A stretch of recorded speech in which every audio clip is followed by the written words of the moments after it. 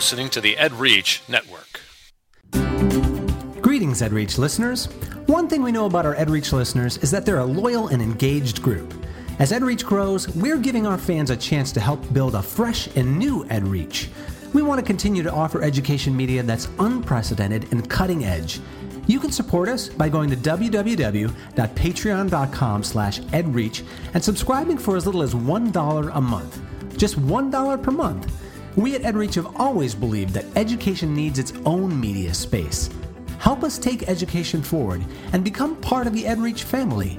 Together, we can continue to do the work that makes education synonymous with innovation.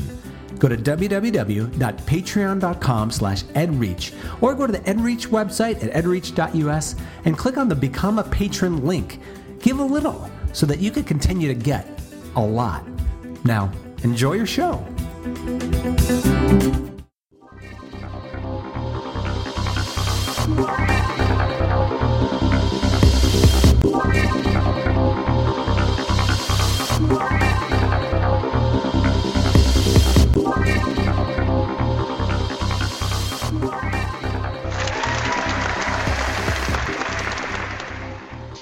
EdGamer, episode 134 on EdReach. Historia Beta will take you back in time. This is EdGamer for Wednesday, April 9th, 2014. EdGamer is part of the EdReach network, edreach.us, giving education a voice. Hey, yeah, go ahead. Voice. Sorry, let me do that again. Giving education a voice. A big voice. Woo! This show is dedicated to education gaming on any platform. We will give you the education angle on any type of games, ranging from tabletops to MMOs. We'll discuss how these games impact student learning and how they can be used effectively within the classroom. I'm Zach. And my name is Kate Riley. I'm the product manager of Historia, a new game-infused curriculum that will come out in the fall. And I'm here from Eline Media in New York City. We make games for education and social impact.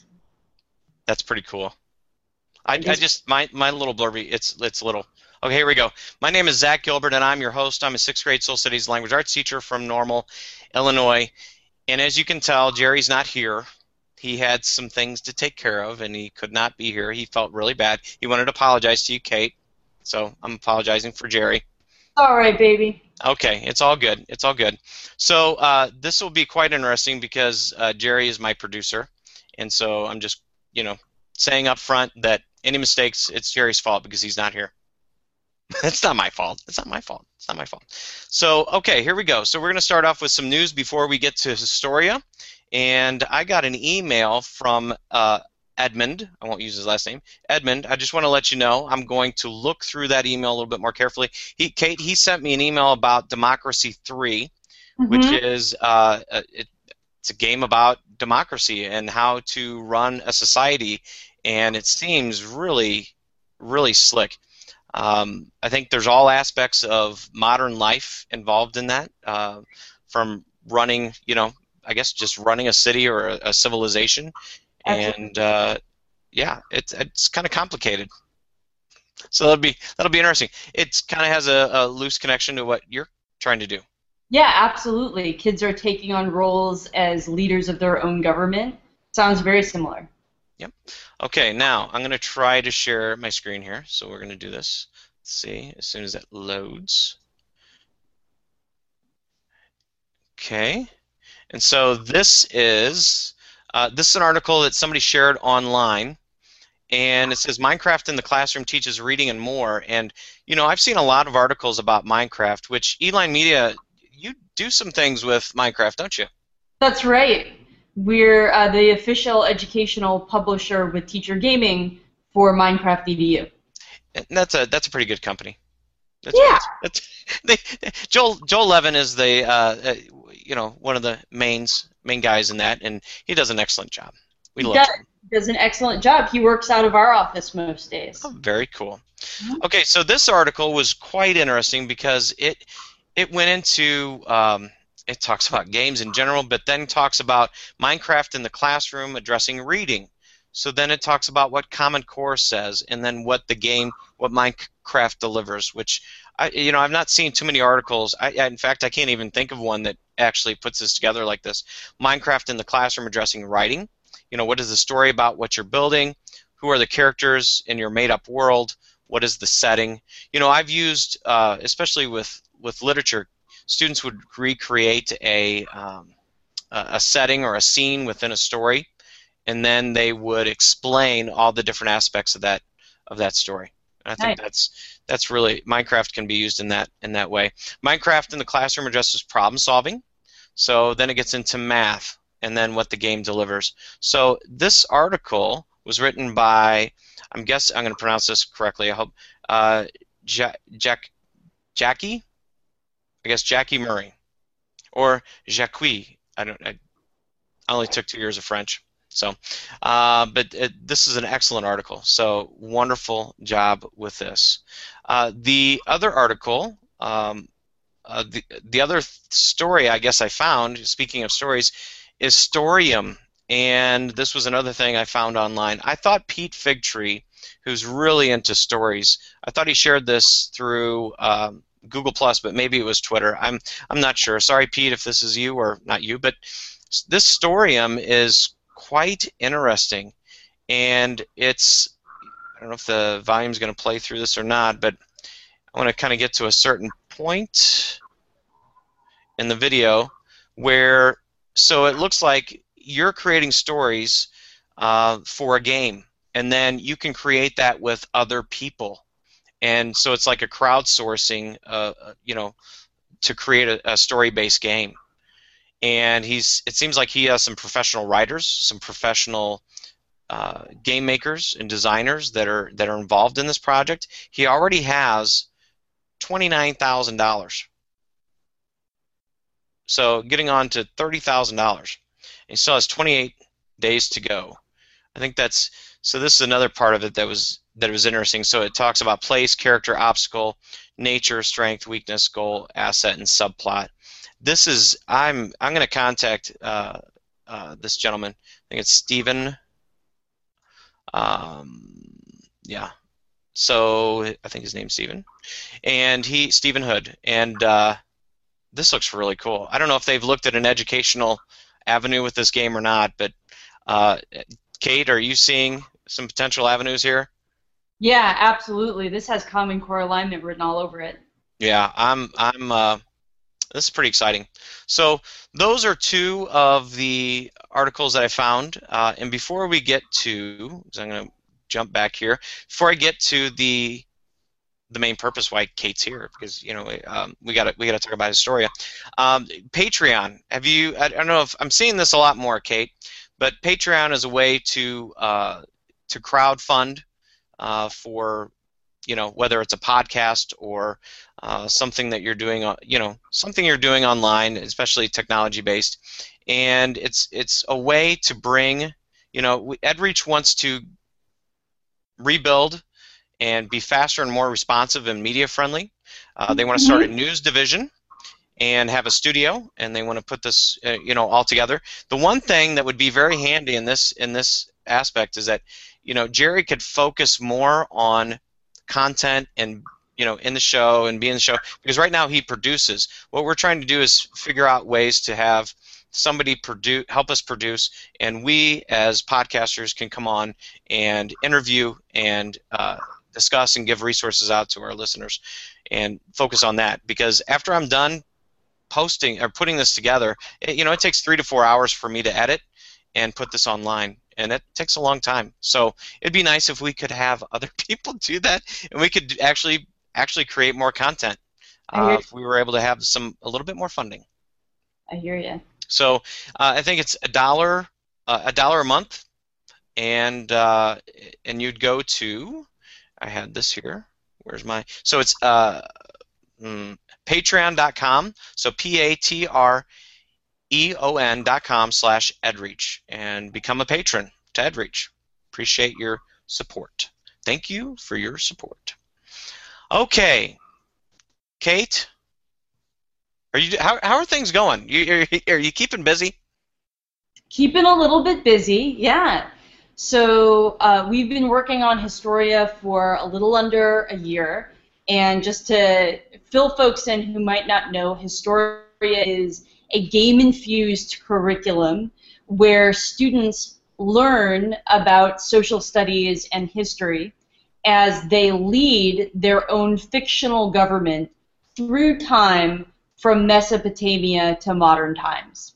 So they're leaders of a fictional government, and they are, but they're leading their own civilization through real historical events and encountering real historical cultures.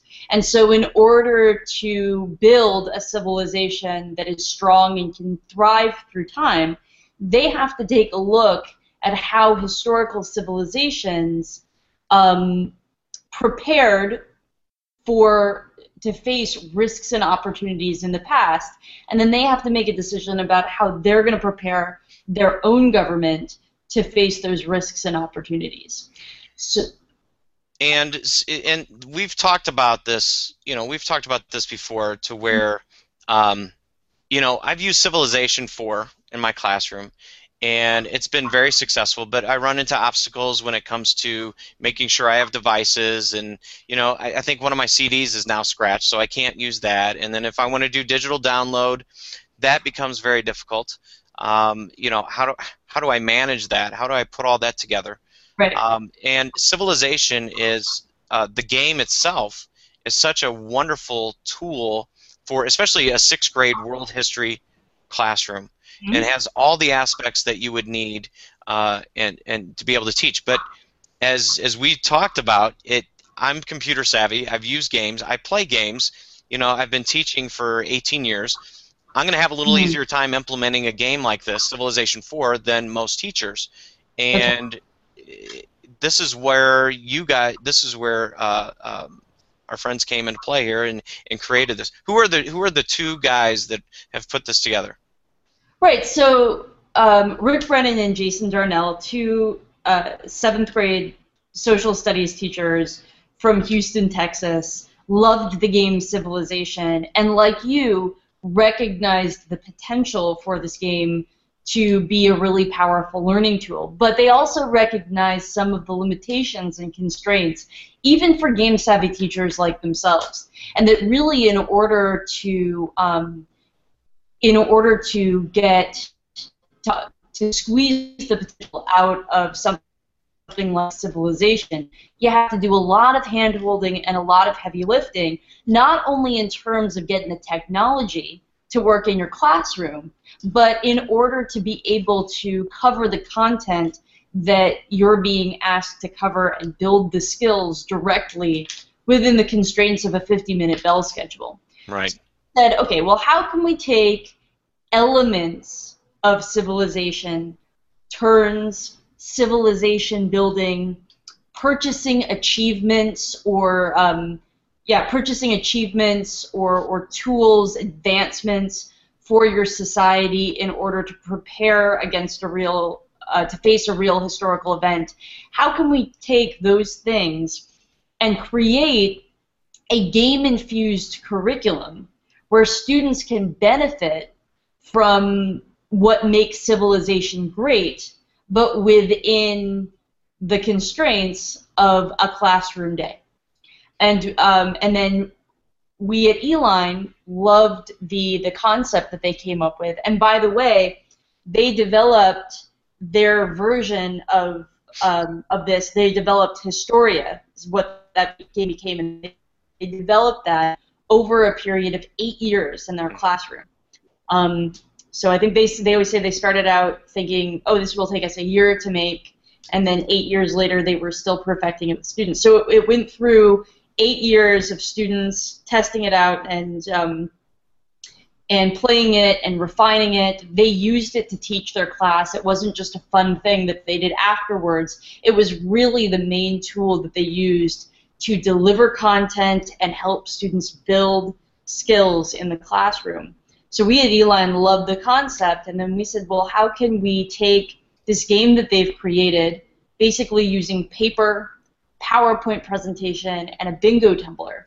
So how can we take this and how can we enable it with technology to make it a little easier to play and a lot easier to scale? And so we've been working on this with them for a year, And in the fall, we're going to release Digital Historia, which is the same idea, but it can be played using many devices at the same time: iPads, Macs, PCs, Android tablets, and whichever kind of central display you have. Is this HTML? Is it HTML5? It is Unity. Whoa, very nice. Unity. You guys are you guys take it to the next level. We do, and we're just going to have to figure out the whole Chromebook thing. But we do expect to be supporting Chromebooks by 2015. So. Okay. That's good. Yeah, no, Unity is a great and powerful engine, and it's been great to use it. And so we are going to start a beta with 25 classrooms around the country. 25 teachers and their students are going to try out the game as part of our classroom beta from May to whenever the end of the school year is. It's going to kick off on May 5th. And then in July, we're going to make a preview version available on the iPad that will be available to anybody, and then in fall, the game will be available to anybody who wants it. Okay, so I know a little bit about this, and I know you guys have kind of held some things at bay, and just let people know out there that I've been lucky enough to be chosen as one of the 25. Thank you. And so I'm really excited when on May 5th, when I get the package and I start, because it'll be one of those things. I'll just be sitting down and reading and going through and trying to play and put it together. And but kind of, can we give a little bit of a basic, I guess, outline? Do you want us to go through the beta, the PDF or the little site there that you have? Would that be easier? No, I mean I can explain it, but what Zach is referring to, everyone, is the beta kit or the PDF on our site at playhistoria.com/beta, and this is kind of a glimpse into how does Historia work in the classroom, what's the role of the student, and what's the scope and sequence. So basically, as I was saying before, Historia is, in Historia, students team up to run their own civilization, so they are government leaders in this game. And their goal is to build a civilization that will thrive over time. And throughout the course of an ancient world history curriculum, they are leading that civilization from Mesopotamia to modern times. And although their civilization is fictional, they are leading that civilization through actual events and through actual encounters with real historical civilizations. Just like Civilization 4. Like Civilization. So in order to figure out how to prepare for these cultural encounters and historical events, you as a player, as a student, have to take a look at how real historical civilizations faced the risks and opportunities of their time and how they were able to either successfully prepare or how they failed to prepare. And then you take those lessons about what happened in the past to prepare for what you're going to face in the future. So Historia makes historical research matter, because you're not just doing it to prepare a research paper, you're not just doing it to get a grade on a test, you're doing it to build your very own civilization. Now, so can you read ahead? I mean, I'm sitting here thinking, okay, if I'm in this time frame that, I guess Mesopotamia or Egypt, that they were thriving, and do I only read at that time frame, or can I read ahead into the future? Yeah, I mean, that's the thing about it, is that we hope that students will interrogate history and read ahead, so because they'll want to do better in the game. And Right. the more deeply you research history in this, the better you'll do in the game.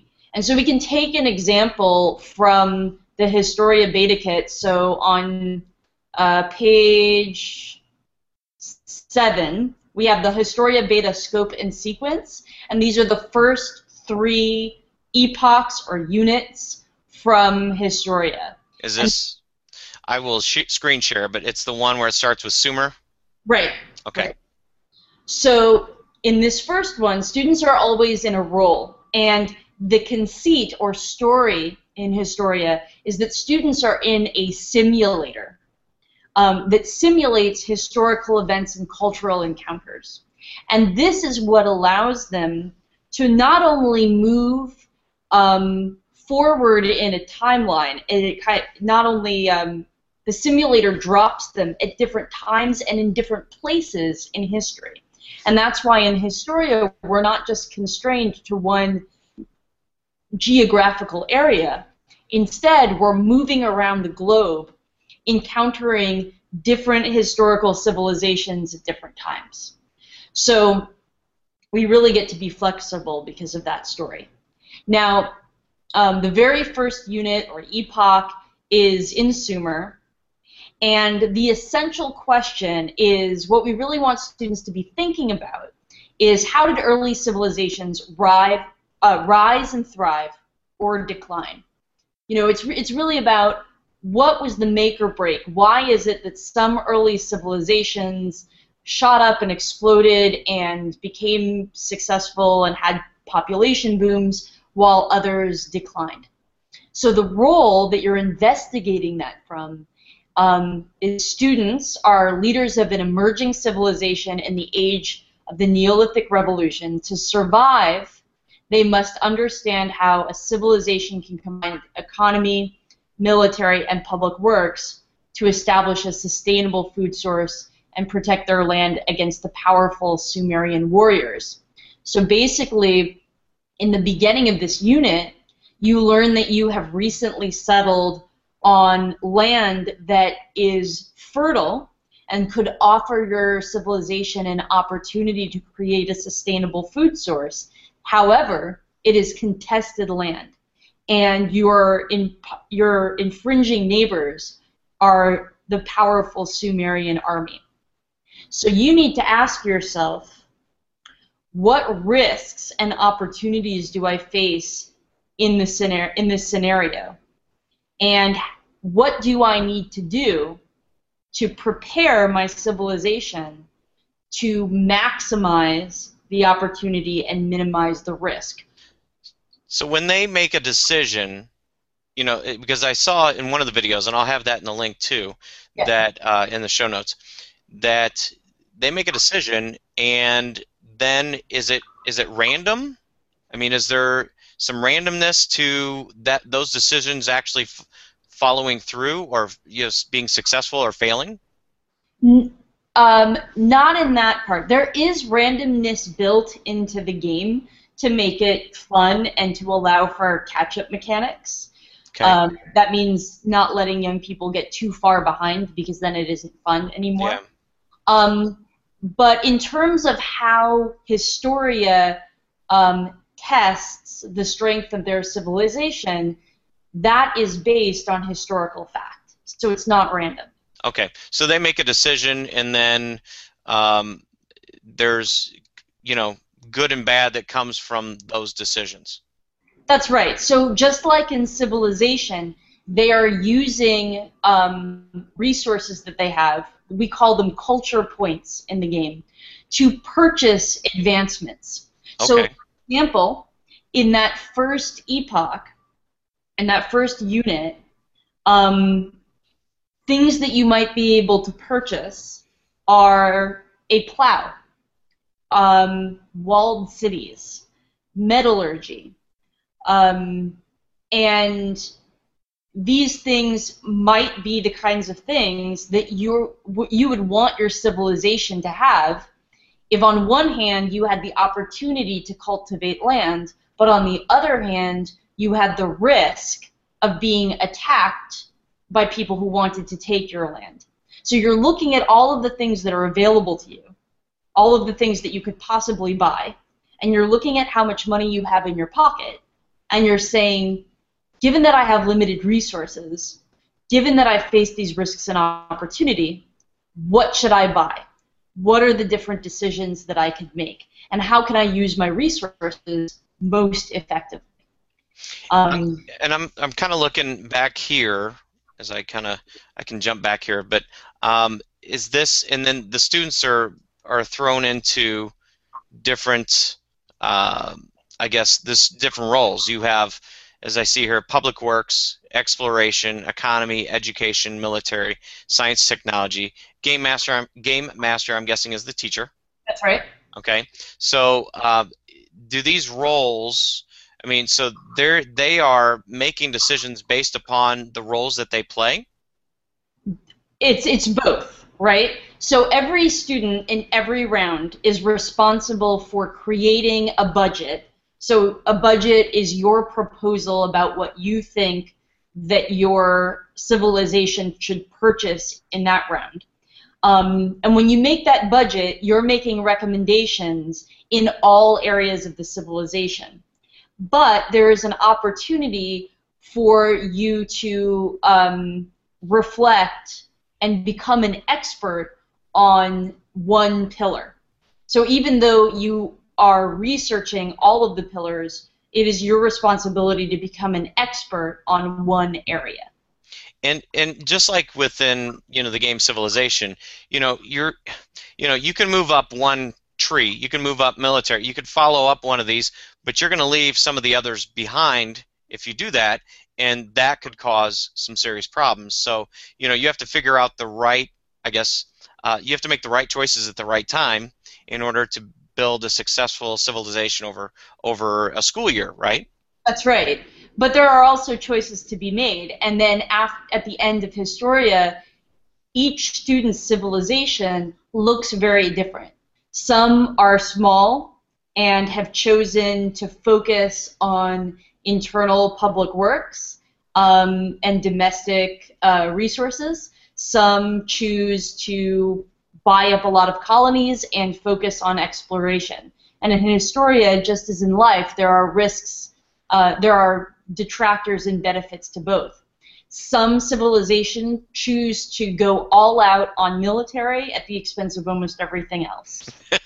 Surprise! Right. Let me guess, more so boys. But I tell you what, as I get older and as being involved in classroom for 18 years, girls are becoming far more aggressive. Yeah, well, the interesting thing about Historia, again, as in history, is that in the very first few epochs, military and science and technology are what matters. But then it starts to turn, and education, exploration, public works, economy, and the understanding of how all of those things intersects increasingly becomes important in the game. And I can explain this to my students because we just finished Greece, going through Greece, and they're realizing that, jobs during Greek times were a lot different than they were in Egyptian or Mesopotamian times. People were full-time philosophers. That's right. they just sat around and thought, and right. They could be successful, and they could do, they could have a living doing that. But you couldn't do that in earlier civilizations, and there's no way you could survive. And so, I can try to teach that, but when they actively and can see that through a simulation, a game, that is far more meaningful. Yeah. Yeah, absolutely. And, we like to say in Historia, students learn history by leading it and by living it.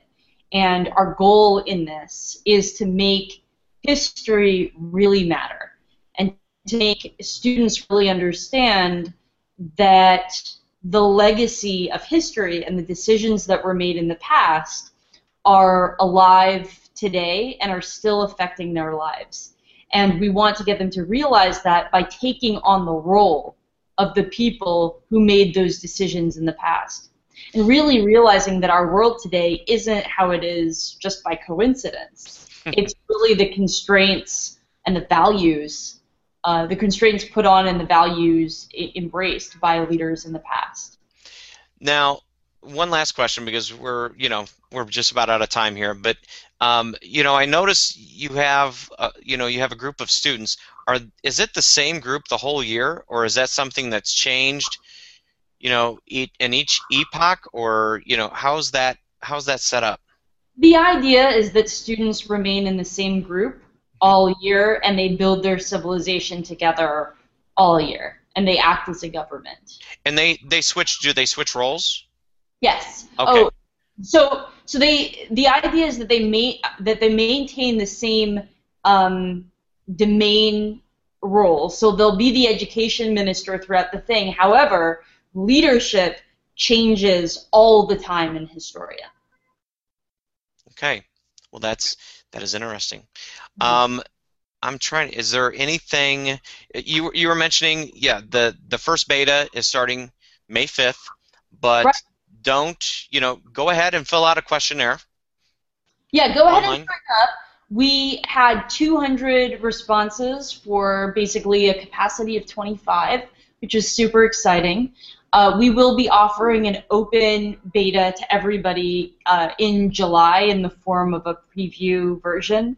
And and I would just tell everybody to follow us on Twitter. I play Historia at Twitter, and follow our blog at playhistoria.com/blog, because we'll be doing updates on the beta throughout the months of May and June to share with everybody the great stuff that's going on.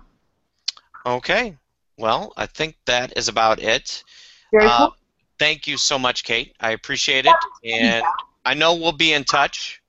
We definitely will. I know we will be in touch. So thank you for listening to this week's EdGamer podcast. Please follow EdReach. All the you know what? I normally read off this stinking thing. You figured I could be able to read it without... Okay, here we go. So, maybe. Did I delete it? Are you kidding me? Thank you for watching EdGamer. Please follow us on edreach.us, and also follow all the great podcasts and blog posts on the EdReach network. Have a great week. Word.